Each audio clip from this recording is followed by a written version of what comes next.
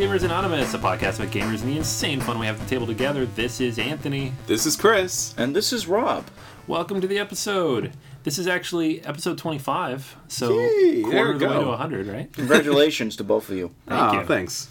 It's like a marriage almost at this point. 25 episodes together and we never had a fight. On air. On air. The outtakes are coming. Oh, I can't wait to see that. I might actually have some somewhere. Oh, good. Just like snippets of sometimes funny, sometimes angry. It's like a Lifetime special. See now I need to make up more outtakes, so I gotta be more outrageously zany for you guys. Yeah, or just curse a lot, so I have to cut it. Well, yeah, we could do that too. ... We cut that! Good times. Then we'll eventually sell that on a separate podcast. Yes. Welcome to Board Gamers Anonymous. All of you. After Dark Edition. All right, so welcome back. This is we are just back from PAX, so obviously that's what we're going to talk about mostly. Played a ton of games, met a ton of great people. It's my first convention period, like of any kind. So, unless you count Comic-Con last year for the one day, which I don't. But so it was quite an experience. I had a lot of fun. We're gonna talk about some of the games we saw, some of the companies that we talked to, some of the people we met. It was a lot of fun. So. Yeah, we definitely want to give you a sense of all the great stuff that happened down there in Boston. What a great city. And especially during this time of the year, they're kind of preparing for all the big events that are upcoming. And really a nice host city, nice places to visit, great people, and excellent opportunities to kind of reach out and kind of expand the hobby. Yes, it was really great to not be at PAX with you guys, unfortunately. But I told you to get in the suitcase. Yeah, I wouldn't fit. See, because I'm not, I know I'm short, but I'm not that short, I gotta tell you though, like the security for the convention center, you probably could have snuck You totally could have snuck in. Oh, that bad, huh? Yeah, they're like, we're gonna look in your bag. Maybe we'll check if you have a pass. Nothing got scanned. Wow. Yeah. That's very negligent. Negligent right there. If it was that easy to sneak in, I should have done it anyway. I should have driven up to Boston to join up with you guys. Next year, man. All the pictures I saw, it looked like it was a wonderful time. It was like, it was pretty much the pilgrimage to Mecca for the nerddoms. Yeah, it was a good mix. Yeah, it was pretty awesome. Well, I guess I could get the ball rolling by asking the questions as the guy that was not there. But, Yes, my cheeks are now rosy red in embarrassment for my own misfortunes. But that's okay, because while the cats were away, the mice were playing games. But... This is true. Speaking... We were driving. Yes, exactly. But, I guess the first question then is, what was actually the first thing you guys did when you got there? Did you just, go right down to the floor, start playing random stuff, or did you start meeting and greeting? What did we do? We went to the tournament booth. Yeah, there was a nice schedule of events in advance, and all the board game tournaments kind of started at the same time. So around 11:30 to 1 o'clock pretty much was all the board game tournaments. So we kind of try to find our way around the convention center. So the video games had this main center, the premier spot, and the board games were kind of like in the back on the bottom floor. So you kind of had to walk around and around a bit. But we got over there, and the PAX East crew, the board game side, was doing a great job kind of lining up people for different tournaments. And I think the first one we jumped on was Ticket to Ride. Yeah, Ticket to Ride. All strangers. Nobody knew each other at the table, which was kind of cool. People from all over the place. First round, I got second place, so I made it to the second round. And then they played a different version, so I had no idea what I was doing. Although what was really funny was, like Anthony was saying, like it didn't seem like people knew each other, but some people were like, gaming the game a little bit. So it's like, oh, hi, sir, how are you? I'd like to play a game. Like, this seems a little odd. And the next thing you know, there's, people sitting by and going, so how exactly does this game work? And the next thing you know, they're like, yeah, that's 25 points for that trail, and that's 35 points, and I'll do 5 more tickets. I'm like, all right. Hey, this is going to be a long game. As long as they're not outright cheating, I guess it's okay. But nobody cheated. They were great. I mean, it was like you walk into a tournament of anywhere and people are going to be nuts, and they weren't. No, they were really down to earth, fun people, and it was nice to be around just a group of people that had the passion for the game, but didn't have the competitiveness about the game. So everyone was like, they were really trying hard. They were really grateful and thoughtful kind of plays, and they were helping each other out and kind of getting along, but nobody was kind of losing their stuff over this. They were just like, oh man, that was a really good play. Oh, I almost got to that. How did you do that? That was great. So it was really a nice feel throughout all the different tournaments. So the Boston Convention Center, huge, multiple levels to it. You had the video game portion, which kind of closed down early. The board game portion was open until close. So I think it was at 12, 1 o'clock in the morning where that actually closed down, which was really nice because you got to play games. And probably people who've never played hobby board games who are video gamers could kind of come out and try something different.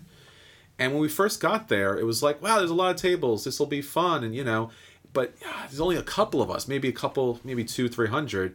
And then by noon, there had to be 2,000 so odd people at the tables. It was just, the table was just covered with people. It was amazing to see all these different games. And it was so much fun to be able to walk around and go, I know that game. I can play that game. I know that game. I played this last week in the store. Yeah. Let me show them how it's done. I can teach all of these games. Exactly. I guess next good question then for a segue here, but what were the new games that you were able to play? Yeah, so we played a ton of stuff. I actually had to make a list because I knew I was going to forget all these. But, I mean, the first day just kind of did the rounds, but, over the next 3 days, we tried to play as much as we could. A couple of them are big name games. We played Rivet Wars. Got the demo in on that finally. That was a lot of fun.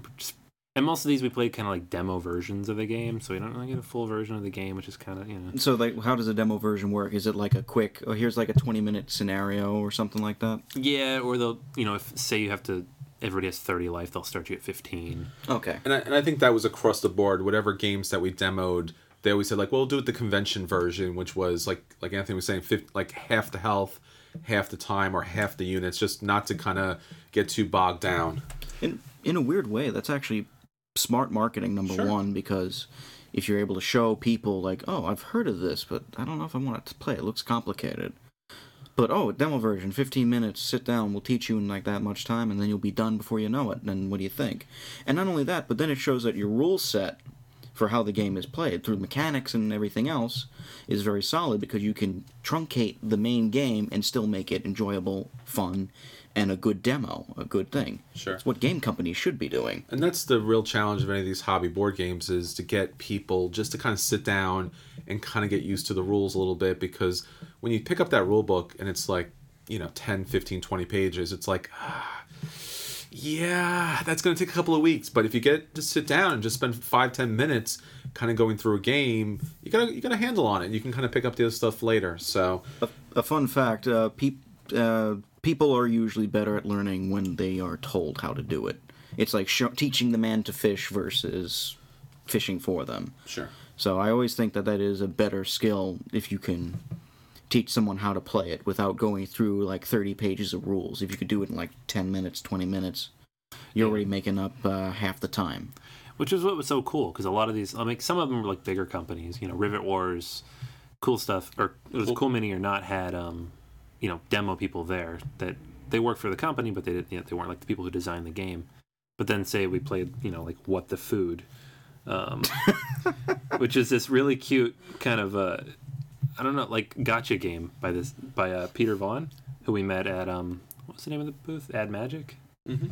Yeah, so the publisher was Ad Magic, but he's designer of the game itself, and he showed it to us, and it was really cute. It was really fun, but he designed it, so it took him no time. How many times has he probably explained this game to people? Every single time. Yeah, thousands of times. And he was able to run through a bunch of games too, so that was pretty nice. And ILO had people there, which was great. We demoed a bunch of games there. So that was fun too. I liked Rivet Wars. That was a lot of fun, and we had the opportunity, like Anthony was saying, to kind of play just through a really basic version, but it just kind of sets up the 2-player game. You have the opposite side forces. You kind of set up your troops. Each person goes, and it was fun. It was fun, light, cute. It was nice to see the miniatures. They actually it was nice because you see the pictures with the detail, and you're like, yeah, probably doesn't have that really detail in person, but had that really nice detail on it. I wish we did get a chance to play with the bigger units. There's also a multitude of different expansion units and things like that, so I'm hoping to get a chance to play with those in the future. Yeah, there's a ton of rules we didn't play with either. Like, we walked away and we're like, that was kind of simple. And he was talking all these, like, rivet points and extra things that we didn't even touch. And I was like, oh, there's a lot more to this game than we got a chance to play. That could actually be worrisome, because if those rules actually change how the simple mechanics work, that might color the perception of the game later on. Yeah, I mean, I would like to play it with the full rule set, but everything I've heard from people who have played it, it's it's just as tight with the full rules. But that's obviously something, like, once we get a full game of it in, we'll get back to you with a full review. But yeah, I picked this up, so we'll get a chance to actually play this. But I'm hoping to see, like, the future expansions to get a real feel for the game, because I don't think it had the full flavor with just the ground troops. I think the other expansions comes with the planes, and it comes with other additional kind of upgrades. So I think that's going to give it the kind of a real feel for the game itself. Yeah, I'm looking forward to that. All right, another big game that we've got to play, and this one is not quite out yet, but they were selling it on the floor, so I know that it's close to being out, is Galactic Strike Force. That's the new game from the Greater Than games. So these are the guys who make Sentinels of the Multiverse. And it would be fair to call it a Sentinels in space. It's the same kind of idea. It's a multiplayer co-op. You're playing against enemies on the board. Everybody's playing their own deck, but you work together to decide what you want to do. The turns kind of happen out of order. I'm sure there's an order to it, but we didn't really play in order. So it's like a Star Warsian type of theme, or is it more just space opera? Space opera, yeah. Yeah, they had this big kind of like nylon plastic sheet which kind of placed everything on the board. So you have these 3 different sections, like 3 different parts of the universe, and then you have like your ship, which is connected to a deck, and then there's enemy units on each part of the space. So you commit your ship to kind of fight or defend that area, and then you play the deck. It's a little bit of like a deck builder, a little bit in that way, where you're kind of playing cards, you're buying cards, you're fighting enemies, and it has that same kind of simple mechanic, as far as it has this kind of attack, it has this kind of defense. You do your attack and it reduces, and it was light, it was quick. I think at least the rules that we played, I'm sure it goes much deeper than that. I think that was kind of like a convention kind of version of it. And we actually got to play with someone from the staff who was dressed up as Legacy from Sentinels of the Multiverse. I'm like, Anthony's sitting across from me, and Legacy is sitting like one chair over, and Legacy, I'll go do this. I'm like, sure you will, because you're the hero. Go ahead. You could take care of that guy completely. So when you fought Baron Blade, did he actually kill you when he threw you in that time stream, or are you just still really the 35th Legacy? What? Exactly. Only people who have played Sentinels of the Multiverse might understand that I know joke. what you're talking about, Rob. Yeah. I know. I played it twice, man. It was fun, though. It was. I contemplated picking it up just because they had it. I know it's on pre-order everywhere else. I think it's like $40, so it's the same pricing as Sentinels. Cards seem like a decent quality over maybe Sentinels. Probably. I don't know what components come in the box, because they had all these extras that they were selling. Like the mat was extra, the minis were extra. I don't know what you would actually get in the base box, because we played with everything that you could get. And I think you need the mat. The mat is cool. It's like the size of this table. And by this table, he means the one he's pointing to that you guys can't see. Exactly. Well, I'm talking to you guys. So and just to point it out, it is a rectangular table. It is not a round table. So that's a clue as to how big this mat is. How big is the table? It's big enough. Ooh. Can you... What would you say it was, about 6x3? The mat? It was bigger than the table. Maybe 4x2. 5x2. Bigger than that, because we had 3 people sitting in a row on each side. So it has to be 2, 4, 6. It has to be at least 6 feet long. It was huge. Still big enough. Yeah. That's the point. Yeah, I think it was probably about the same size as the mat for Sentinels of the Multiverse. But I think this one is more essential, because you do set up the space area, you do set up the store and the ships. You really do need that kind of way to kind of contain everything. Yeah. And it costs more than the game. It does. So, Really? yeah. At least more than the base game, yeah. Wow. $50 for the mat, $40 for the game. That's one way to do it. Yeah. It works for them. Who were some of the like smaller time indie type of groups that you were able to meet and greet with? Yeah, so there was a couple pretty cool ones we met with. You know, one of the coolest ones I thought, and it was towards the, you know, it was like the end of the day and they were packing up. So the fact that they let us kind of stick around and he showed us the game was Dan Eichler, who he just put this game out on Kickstarter like that day. I think it was Saturday. So he was wiped. Like he didn't have his voice and he looked like he wanted to pass out. But they were really nice. Like we just, you know, we floating by the booth and we're like, yeah, we'd love to try the game. But it's called Minion. And the pitch is, you know, if you don't want to, if you like games like Magic, but you don't want to buy all the stupid cards over and over again every 4 months. Sounds about right. Go broke, right? So the game, it does play a little bit like that. It's got similar mechanics. You have a certain amount of health. You're wearing it down. It does play more than 2 people. But, you know, he gave us a good chunk of a demo, which is great because, you know, like I said, they were trying to pack up. But this is actually on Kickstarter right now. So when this comes out, I think they got 3 weeks left. They're sitting a good like 60% or so on their total pledge goal. So it's close.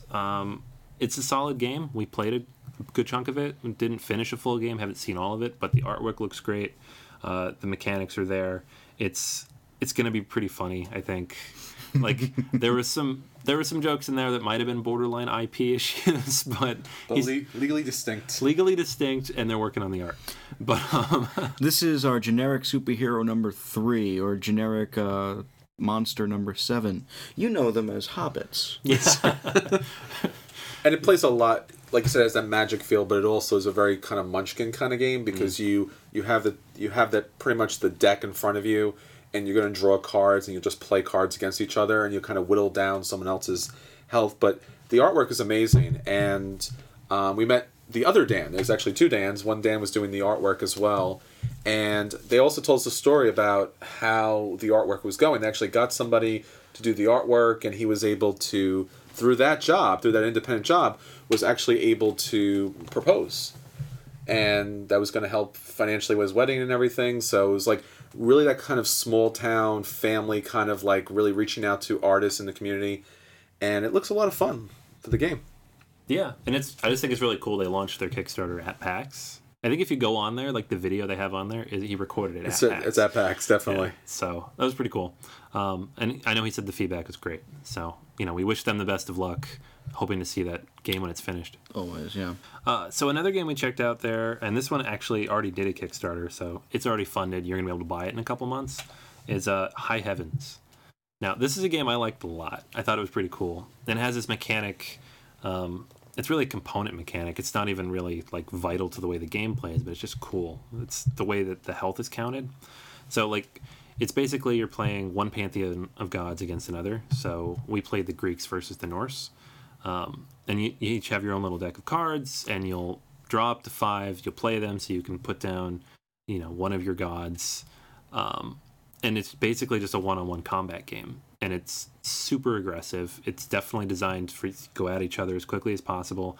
And the goal is to either wipe out the other pantheon or take out their capital. Well, when you're playing the Norse, you kind of need to wipe out the other pantheon quickly because that's what you would do. I mean, if you ever read Norse mythology, it's just like crazy. It's just like blood and death all over the place. It's like almost like Heavy Metal, the magazine. Odin, One Eye, spares his brother's sword to kill Hel, and that's the name of the goddess. Yeah, definitely. Yeah, man, and it had that kind of feel. I mean, it wasn't you know, obscene or gory or anything like that. It was very classical in sense. Like the artwork was very classical, but it was the artwork was very good. Like it's on the cards, and we were playing, you know, it wasn't a production version of the game yet. It was, I don't think it was quite prototype, but it was, you know, early version. But the artwork was final. It looked very good. But the thing that's different about this game, the thing that kind of like the big thing that you'll see if you see people playing it, is that there's these little rings that stack on top of each other, and then you put your god on top of it, because it's a miniature game. So you'll have like your little miniature of Athena on top of 10 health rings, and then you can have rings for armor and for, you know, bonus attack and for poison. So, you know, all these different rings. And as you take damage, you start to take them down. So your god gets lower and lower and lower as they get closer to death. It's like a real Oedipus complex there. Yeah. So like it takes the theme very literally. Like your high heavens, if you're, like if you put out Odin, he has like 14 rings. He's way up there, and you chip away at him. And some of the lesser gods don't have quite as much. The actual mechanics of the game are relatively simple, and we actually played rather long, but yeah, we played a full game of that. And there's also the Egyptian gods too, which we didn't get a chance to play. But what's interesting about that mechanic, as far as the little rings are concerned, is that the life counters that are available to kind of summon gods. So if I did want to summon Odin and he had 14 health, but there was only 5 rings available, I couldn't bring him onto the board. So there is a sense of like, you might want to kind of take some people down in order to kind of bring some other people up. There was additional spells, there were additional weapons that kind of gave you other rings to kind of play as. It's a fun, interesting game. It's a 2-player game, and I don't know, we really liked it. Any other shout-outs you want to give while we still can? Yeah. See, one other big game we played, and this is, another major release coming out probably end of summertime, so maybe Gen Con-ish, was Shadowrun, the Crossfire deck building game. Oh, goodness. So it's based in the Shadowrun RPG universe, and it's a cooperative deck builder. So it's an interesting mechanic because everybody has their own sheet, everybody has their own enemy they play against, but you're all playing together in this, campaign of sorts. You have a mission that tells you what you have to do to win.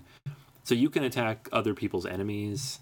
So it's all cooperative who you attack, but your enemy's going to hit you. So, if, let's say, someone over there is about to die, it's in your best interest to kill their enemy before you kill yours, even if yours is going to damage you. That could open up a can of worms in a lot of ways. Man, oh man, I could just see it now, like, oh, you didn't save me last time. Yeah, but I was trying to save myself because I was going to die too. I mean, the game ends if somebody dies. That makes it even worse. If you get it down to just 2 people that are about to die, and you can only save 1, then it's almost fruitless. Yeah, and we got to that point. So what was interesting about this game, it has that risk legacy mechanic where when you finish the game, if your character reaches a certain level or does a certain number of quests and abilities, you'll actually get to put a sticker on the card that will give that character an additional ability next game. So you can kind of, in a way, level up your character in that way. So that was kind of interesting. That would probably add to the kind of replay. I think he was saying 20 different race cards, and then it would be 4 different classes. Yeah. It's a little reminiscent of the way you just described that, Chris, was like the Pathfinder card game. Sure. The role-playing card game, which is, floating around the store a lot lately, too. Because they have a very similar setup where you level up as you go and you can do long-term campaigns with just a deck of cards. Yeah. It's kind of cool. So maybe like that cyberpunk itch. I know a lot of people like Shadowrun. They had their 5th anniversary edition came out, or the 5.0 edition came out this last year. The iOS app. 2 Kickstarter games. Yeah, it's been a hot IP lately. So it'll be interesting to see how this one does. And so that's Catalyst Games, which, they usually do like things like BattleTech and, of all things, the Duke. That's a good mix right there. Yeah, I know. Now they got Shadowrun. Hardcore, BattleTech, Shadowrun, and then the Duke. That doesn't fit. Yeah. Oh well. But it's awesome because it's chess, only super awesome and hardcore. Hey, I love that game. I do too. It's a really fun game. It's what chess should be like. Yeah, it's pretty awesome. Like, they had it set up, and I was like, I want to play. I don't need to. I have it at the hotel. I don't need to play the demo at PAX. So that'll be cool. I look forward to playing like the full version of that when it comes out too. So I got a chance to meet Chris O'Neill from Ninth Level Games, and he's best known for an RPG that's been out quite some time called Kobolds Ate My Baby. So this is, if you take a look at at least the cover art and the art inside the game, this is John Kolvik, famous for the Munchkin artwork. So it's really cute, really kind of wacky, kind of fun, lighthearted, and it's a very light, simple RPG. We didn't have a chance to get to play it because of our schedule, but he was nice enough to kind of let me try out one of his kind of small games, which was called Knuckle Sandwich. Okay. Is it a thing? Yeah. So a Kobolds Ate My Baby card game. So if you've ever played Love Letter, it plays very similar to that. You have the different cards from 0 to 9. Obviously, the 9th card is the most powerful one card at the end, if you can get to the end. And the cards have different abilities, which will, in this way, you really are a hungry kobold and you really want to eat. But there may not be a lot of food around, but there are your fellow kobolds around, so you'll be playing cards in order to eat your friends, I guess. And the cards are really interesting because it'll say things like, guess what one of the other kobolds tastes like. And so you'll have one card in your hand and you'll pick up a card a la Love Letter. And each of the cards you have has a certain number with just like Love Letter, but it will also tell you it tastes like blank. So it tastes like chicken or it tastes like bacon or something. So like, hey Rob, I bet you taste like chicken. And if you have the card and it says tastes like chicken, I get to eat you and put that on my plate. So I can score points that way. Sorry, Phil, but it's the choice between me dying or me gnawing on your knees. We all know what's going to happen now. Yeah, I love the humor in this. It's awesome. Yeah, so it's a cute little fast card game, and if the RPG is anything like this, it's definitely an opportunity to pick this up. The card game is fun. It really kind of scratches that itch as far as the Love Letter mechanic, but with a little more D&D kind of ruthless flavor to it. No pun intended. Or pun intended. All right, so yeah, I mean, and there was a lot of other people we met there too. I mean, we don't want to give anybody short shrift, but we met Luis and Miguel Lugo. They had Super Fantasy Rumble, which seemed like a lot of fun. Unfortunately, because there was so many people playing it, we didn't get a chance to check it out. Yeah. Another game we got to try out was Clockwork. We met Nick there at the floor, and he is prepping this game for Kickstarter. So we just played a prototype. The game itself, I think you said it reminded you of Wiz Wars. Yeah, you could pick one of these 4 different classes, and we were on a team 2 versus 2. But I think what the interesting thing about the game is that the components are built in such a way that you could play it a lot of different ways. And I think that was his intention. You could do a classic dungeon crawl, or you could do, player versus player or team versus team. We did a team versus team, and it was basically move through this kind of cavern and then play your spell cards. So and the spell cards were kind of unique for that character's class. So I'm really looking forward to seeing how this kind of looks in its final form and all the different possibilities that it could play out. Yeah, it'll be fun to see. So I've actually been in touch with him a little bit on Facebook, so hopefully he'll let us know when that gets ready for Kickstarter so we can point everybody at it. That sounds like a good mechanic too, with the way it is, because I have played Wiz Wars. Mm-hmm. Or at least I almost played Wiz Wars, sure. I should say, because I remember that night. But it sounds so dramatic. I remember that night. It was dark and stormy. What? Didn't you just have to go to bed? I don't remember what. 1,000 years ago, when I almost played Wiz War. In a world where Wiz Wars is unplayable. But in all seriousness, though, that does actually sound good. I liked how Wiz Wars looked. I like how it mechanically looks. Sure. I'm looking forward to bringing that back out to the store and picking up the expansion hopefully soon, because it adds a lot of different gameplay to it. Yeah, definitely. So the one other game that we saw, and we didn't get a chance to play it because we kind of ran across it on our way out. Like, we had our bags, we were going to the car. But oh God! But we wanted to stop and say hi at the Smirk and Dagger booth, because Kurt, who runs Smirk and Dagger, actually helped us out during Extra Life. So he sent us a few games. We knew he was there. We didn't have a chance to talk to him earlier in the weekend, so I wanted to stop and thank him for the games he sent out, let him know how well the Kickstarter or the Extra Life event went, and just say hi. But while we were there, he showed us this new game called Student Bodies. So if you've played Cutthroat Caverns, it's got a similar idea as most Smirk and Dagger games do, where it's cooperative, but at any moment you're going to turn against everybody else because there's one winner, of course. But they're high school students in a hallway fighting zombies. But they've all been bitten, so it's only a matter of time. In a world where it's only a matter of time. You will die when I say. But this game looked pretty cool. I mean, it's it's zombies. You are dealing with another zombie game, but it's got a cool twist. It's high schoolers, so you're not you're attacking things with beakers and backpacks and skateboard. I don't know. If I may interject for a moment, as someone who actually has taught high school kids, they don't use beakers anymore. Backpacks, no, they're not going to use a backpack. They're just going to punch them. That's Maybe pretty much. Yeah. Maybe Well- a skateboard. Well, the game is so everyone's bitten. You have to run to grab the antidote, and only one can escape. So at some point, everyone else is going to turn to zombies, and they can be smart zombies to attack you. So maybe it's a culture critique on the education system, or maybe it's just a kind of another zombie Awesome game. Where zombie you, game, yeah. There you go. I don't think we're that lucky. It's a culture critique, but if it is, good job, Kurt.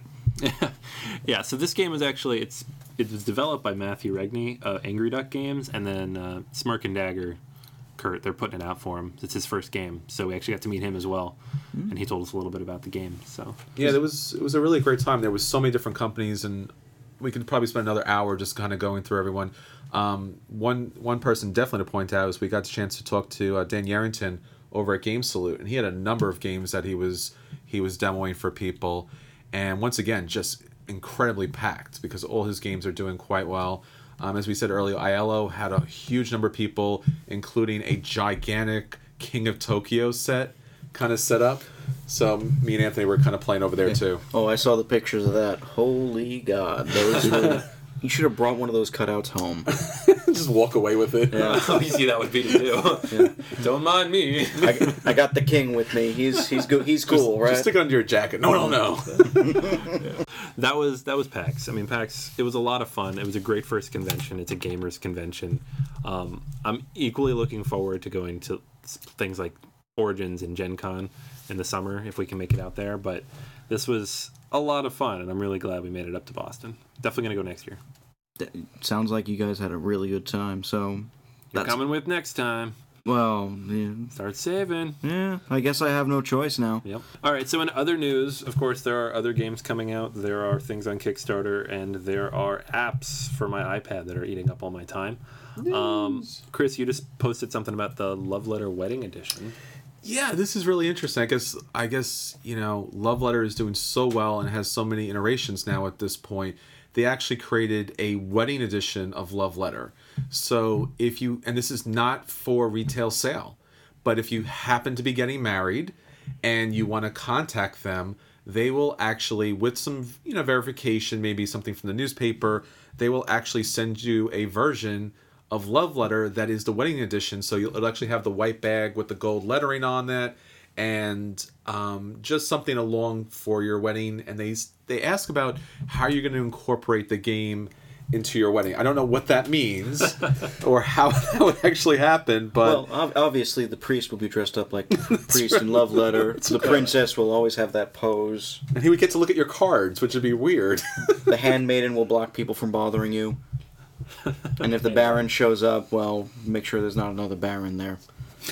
It's true. To get very thematic very quickly. So AEG did a great job here. Love Letter is part of the Tempest universe, and it's really a nice idea, especially for gamers, because there's so much a part of what we do every day. So nice job for them. Yeah, definitely. They're going to milk that thing all day long. Talking about games that are mainstream versus hobbyist now, I mean, Love Letter, can we say it's like Monopoly yet? I think so. I mean, it's getting there. I mean, the micro game revolution is, if not totally, I would say probably Love Letter is almost completely responsible for that. I mean, there's been other micro games, there's been other small games, but the Love Letter has changed the market. Everybody, like we talked about earlier, the Kobolds game is Love Letter, and there's other versions of that too. To be able to pull off such a fun, complex game with such simple components and just have so many people interested in playing with it is just a great job. And then you get variations on the same components with different card games like Coup, Masquerade, all these different things that throw in their own little widgets into the mix.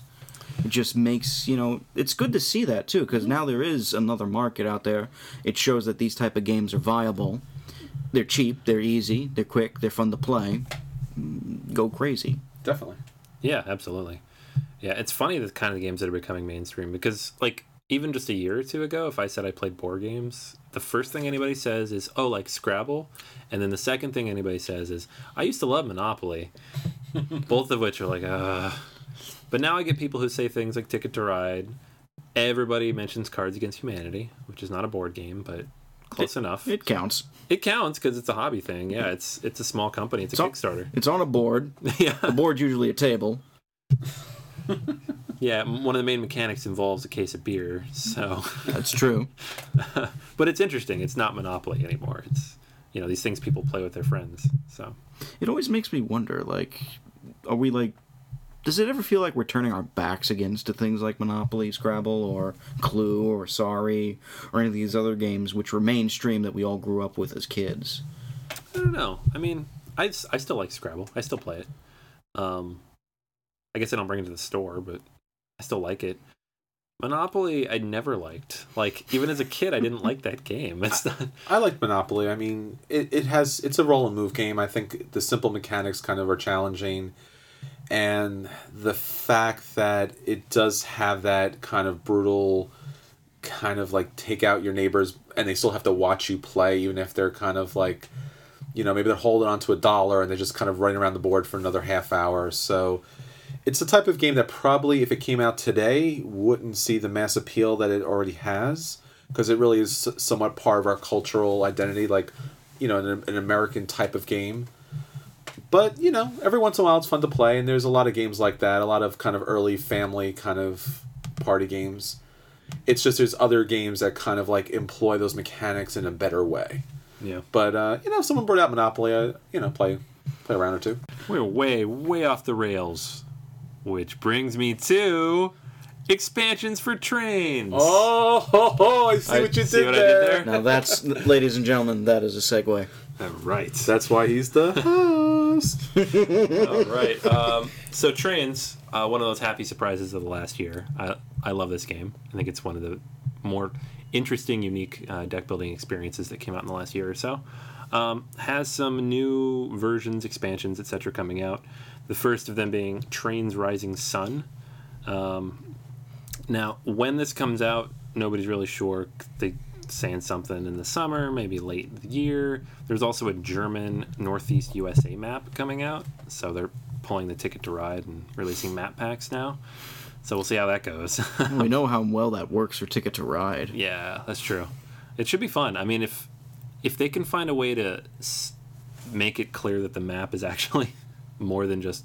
Because the original map, if you've played Trains, it's pretty bland.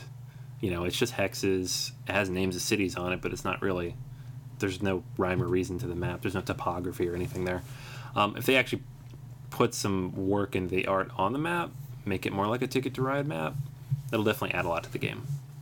I think that was the one weakness about that game, was there was some really prime spots, and if you didn't get those, you kind of really had your back against the wall the entire game. So having new maps or different ways to play would probably be great, because the card art and the mechanics are really nicely done. I mean, it is a Dominion clone. It's not trying not to be. So, but it's a lot of fun.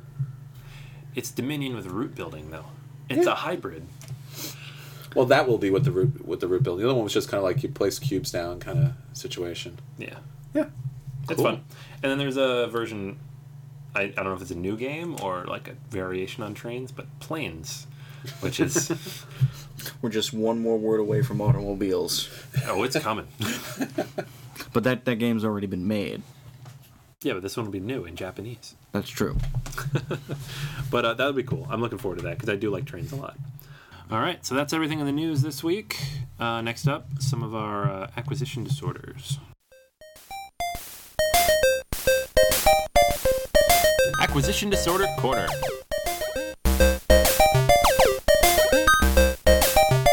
Let's ignore everything from PAX and just let's keep the list short. Oh, the list is incredibly long and cumbersome, but if it's okay, I'll go first because I acquired nothing.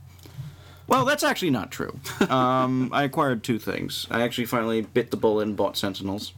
Oh, you did? Oh, I did. Nice. So, because I figured we talked about it so much, I might as well get it. How much of Sentinels did you buy? Just the main box and all the loose promos. Oh, really? Okay. So I'm up to date on that. The other three big boxes, I gotta wait till I get monies. Sure.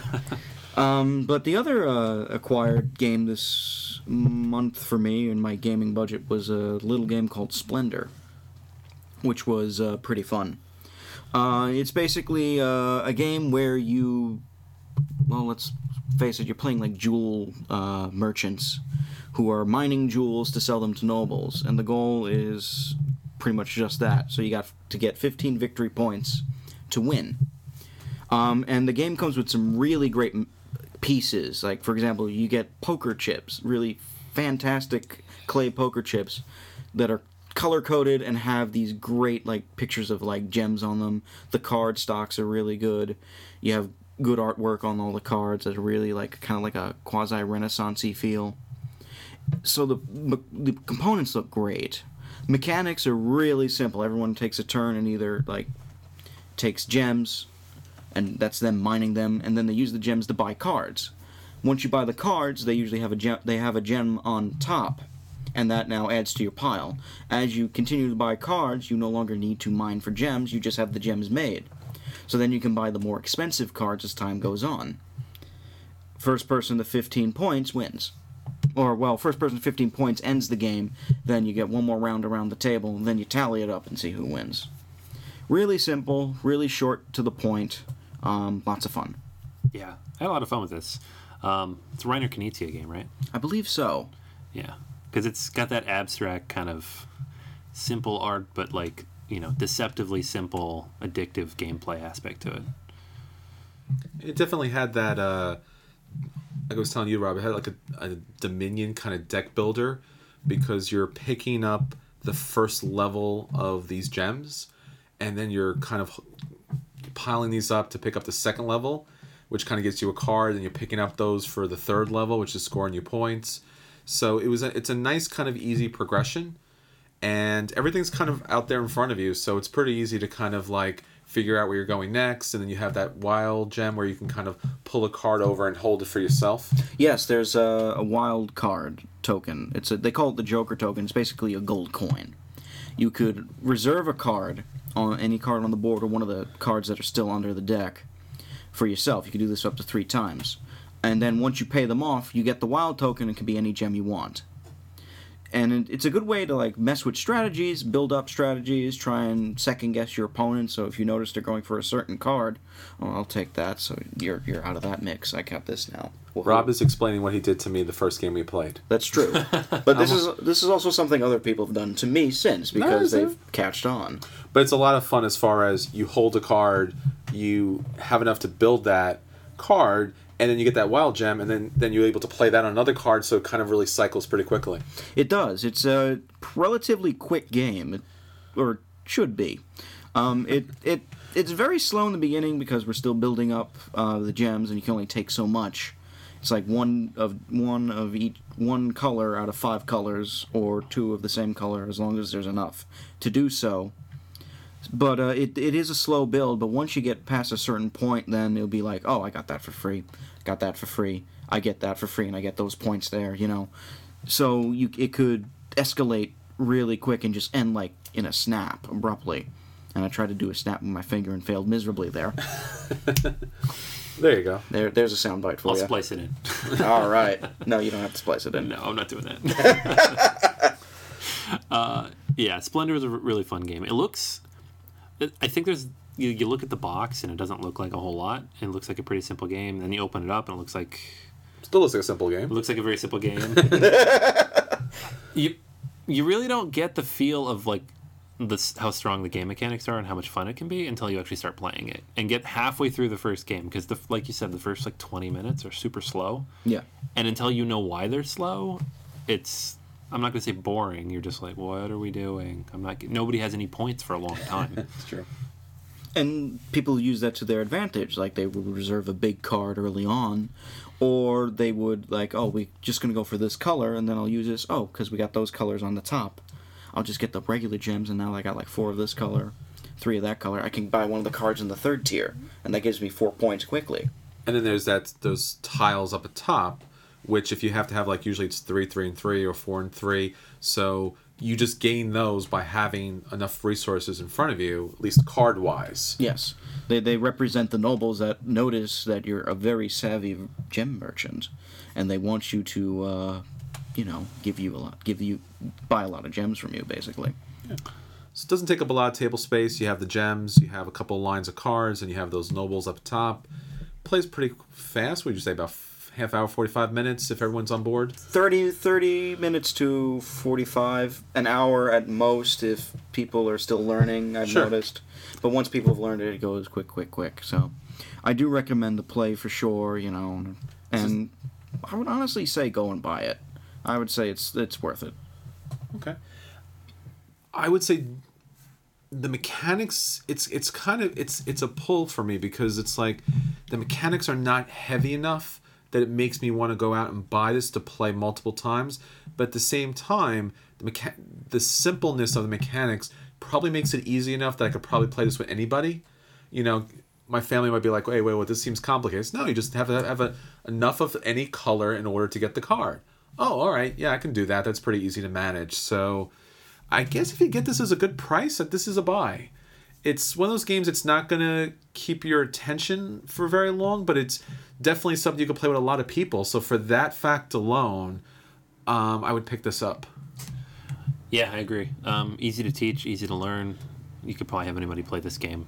It's something you can put in your collection. You'd probably pull it out. Even once the initial "this is awesome" burns off, you probably play it every month or two just because it's simple and quick and easy. And you could say you have people over for dinner and they're not big gamers, you probably get them to learn how to play this. That's the key in the end. Simple, quick, and easy is almost always, well, for me at least, it's almost always like that's already a plus because everyone has a busy life all the time. We're working, dealing with kids if we have kids or all these other things. And quick games like that are what keeps not only the hobby going, but interest in gaming going. Yeah, absolutely.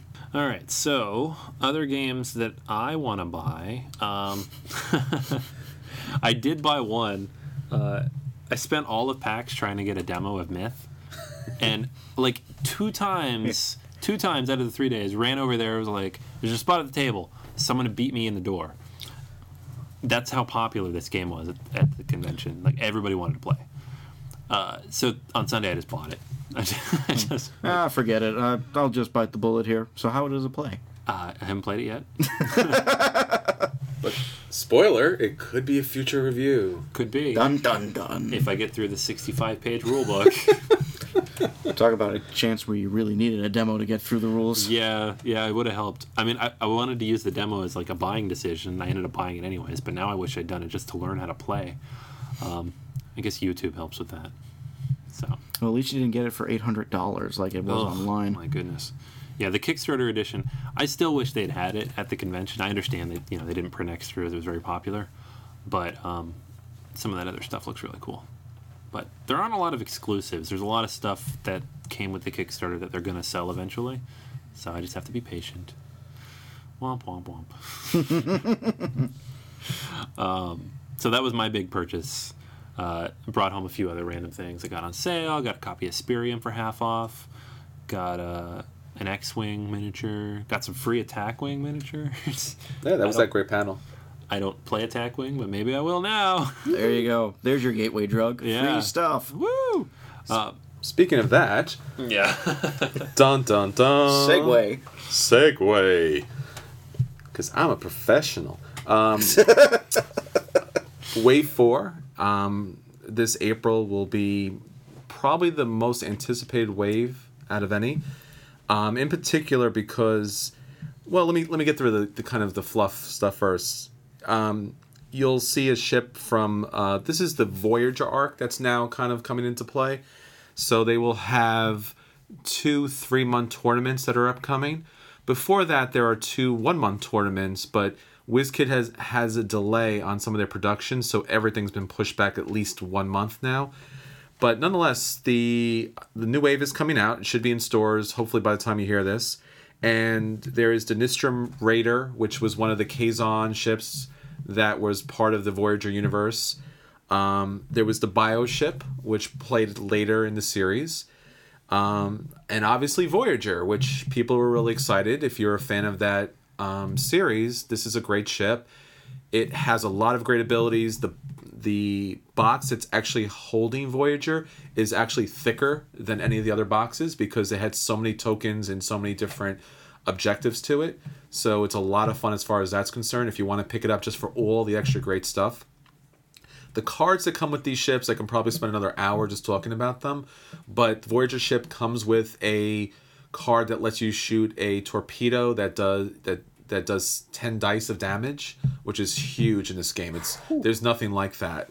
And there's also a number of different crew cards that are all great, and there's special abilities which are great. So Janeway's special card ability lets you put 2 tokens down of the same type, which if you haven't played that game seems meaningless to you, but for the game itself, it's a pretty big deal. He says that as he looks at me because I'm like I'm a little glossy-eyed. Like, what does this mean?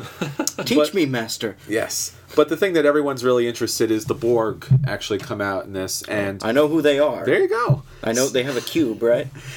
They do, but this one is actually a spear. So if you had a chance to watch the Star Trek First Contact movie, which was part of the Next Generation series, there was this spear, ship as part of the movie. And this ship is pretty incredible too because it also has a weapon that does 10 dice of damage. It has a very unique movement strategy to it. So instead of using the traditional arc templates, it actually spins. And you'll actually go kind of on the vertical and the horizontal axis, so it'll go straight in one of the 4 possible directions. So it's really a different way to play the game. Andrew Parks did a great job coming up with something different and unique. And the captains are different, and we're going to see a lot of cards come into play.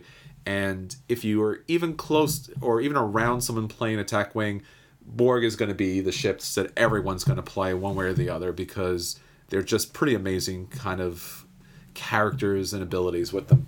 Nice. So definitely check that out, and hopefully the new OP tournaments will happen soon.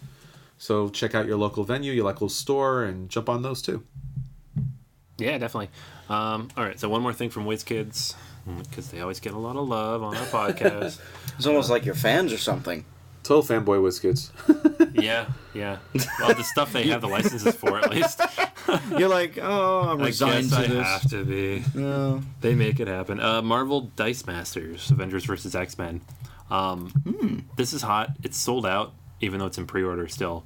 But we did get like a little taste because during the panel we were at on Sunday, Bradley Cummings from Board Game Geek handed out free sample packs, like the $1 like little booster packs they're going to be selling later. So we got to see what the cards look like and the dice.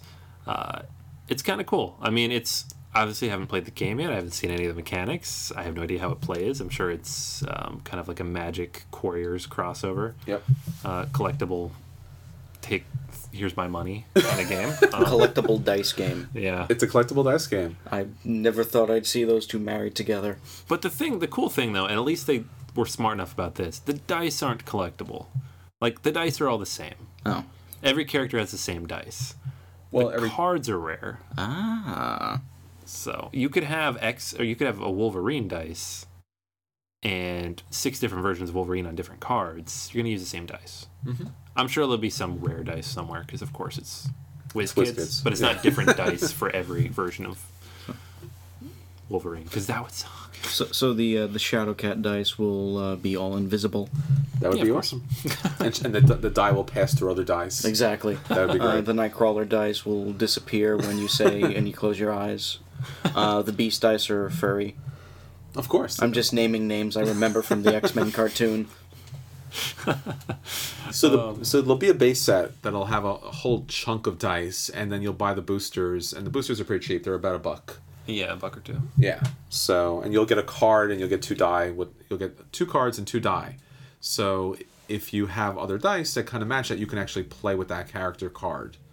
So it should be fun if it doesn't make you mortgage your house, because it's definitely one of those things where you could easily buy thousands of these. And I mean, I would say like with just $2 for two cards and 2 die. That seems like a very reasonable price. I mean, you're gonna see people like buy. I'm gonna get like 6 of these at once, so that's like $12. Yeah. Like, take my money there. But that's like already cheaper than a Magic booster, which is like $4 right there for 15 cards. Pokemon booster, like $4 for like 10 cards or something like that. I mean, for $1, they're gonna build this game and people are gonna eat it like popcorn. It's almost like a superfluous buy then. Yeah, and I mocked it a little when it was first announced because they just said dice. And I'm like, collectible dice? No. It's one of the reasons I don't like Quarters. It's like you have dice. It doesn't feel like you have a thing. What is this new devilry? But with the cards, it mixes the best of both worlds. And you get to roll dice. So Who doesn't like dice rolling? All right, so Marvel, Dice Masters, Avengers vs. X-Men. It is going to be in the stores at some point. It's Once going to they be, get over their delays, I guess. It's going to be everywhere. Yeah, probably. Yeah. All right, so a couple other games that just kind of popped onto my radar in the last few days. I saw Roll for the Galaxy. Mm-hmm. That's interesting. I know nothing about this. I'm trying to figure out how you're going to turn Race for the Galaxy into a dice game. If you could do it with Marvel versus with Avengers and X-Men, they can do it with Race for the Galaxy. Yeah. And that seems to be another trend. You build this very complex, heavy game, which is great, and then you find an easy kind of dice version. So you have like Space Cadets has the dice duel version of it. Bang has a dice version of it. So this seems to be like another trend that's kind of developing. Yeah, Nations, too, has a dice game coming out. Yeah. So, and that's a super complex game. Going to boil it down to a dice game, which is kind of cool because then you get like an entry level for people who are like, I'm not paying $100 for a game that takes 4 hours to play and that might make me angry. Or for some people, it'll just be more fun than the actual game. Probably, yeah. Mm-hmm. So that'll be a lot of fun. Another one I saw, and I'm only interested because of the IP. I think it'll be interesting. Is Kill Shakespeare. This is a comic series from. And that was just a recent Kickstarter that funded too. Yeah, so it's up for pre-order now on all the websites. So I don't. Again, who knows what that means in terms of release date? I'm sure it'll go to backers first. But the comic company is actually publishing this one. It's their first board game. So. That's a big risk too if they've never done a board game before.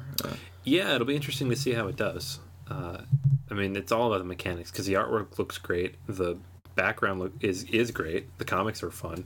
So it's just if you got a decent game in there, this could be a really big win for them. So it'll be interesting to see how that pans out. Mm-hmm. And then we could have another trend. Yeah, this whole licensed game thing it's obviously always been popular, but now it's becoming more. People are putting more resources behind it, even internal resources. So we have like IDW helped put together Kill Shakespeare. We have Valve was working on the Portal board game. Mm-hmm. So it's not just like here's our IP, go do something with it. It's like no, we want to be involved. We know what we want, the story we want to tell.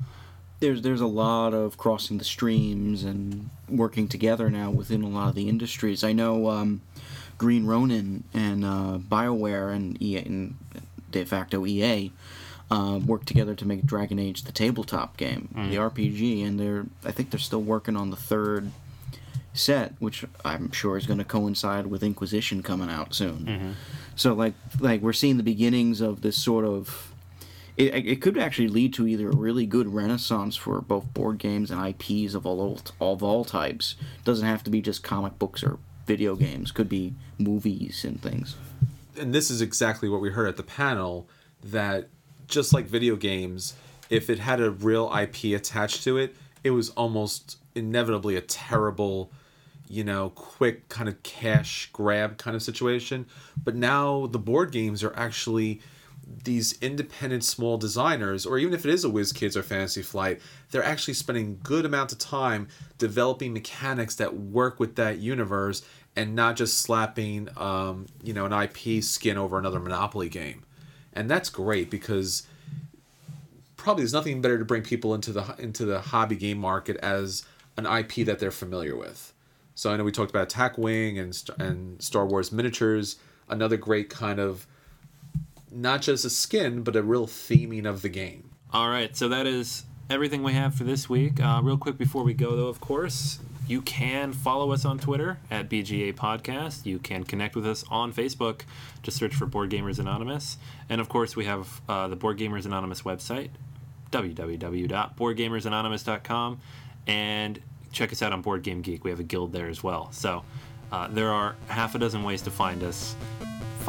Share your gaming experiences. If you're in the New York area, of course, Myriad Games is where we hang out. All right, so that is everything for this week. This is Anthony. This is Chris. And this is Rob. And until next time, we'll save you a seat at the table. Hey, Rob. Yes. Did you bring Splendor? Why, yes, I did, Chris. Well, I'm going to put a wild gem on that. Hold it.